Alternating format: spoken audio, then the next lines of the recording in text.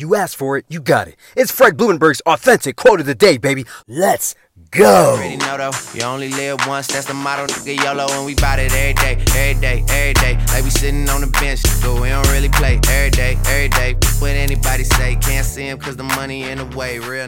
What is up? Today is Thursday, March 11th, 2021, and this is my quote of the day. You can find this message on any podcast platform. Also, make sure you go to my website, therealfredlee.com. I'm feeling good today, man. Check me out on my website, therealfredlee.com. See why I talk about authentic positivity. It's not unicorns, rainbows, and candy. It's real shit, man. Go to my website, therealfredlee.com. Today's quote, it's a good one. Quote, use fear to motivate you, or let fear intimidate you. Either way it goes, fear ain't going nowhere. End quote.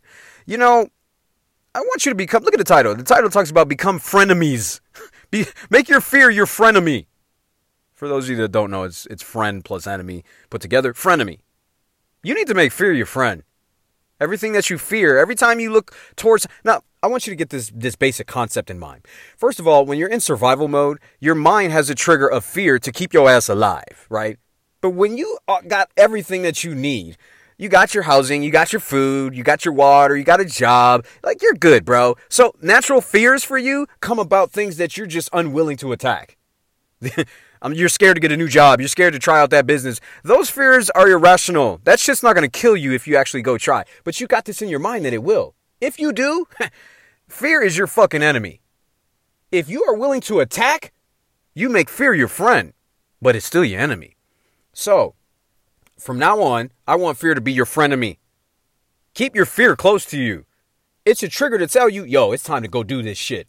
Because if you don't attack more fears, fear's going to whoop your ass, man. It's going to make you scared. And that's how you're going to make decisions for the rest of your life. You want to make decisions based on fucking fear? Or do you want to attack fear and be fearless? It's up to you, man. It's your boy, Fred Blumenberg. I love you. Be blessed. I will see you on the other side. We don't really play every day, every day. What anybody say, can't see him cause the money in the way, real. What's up?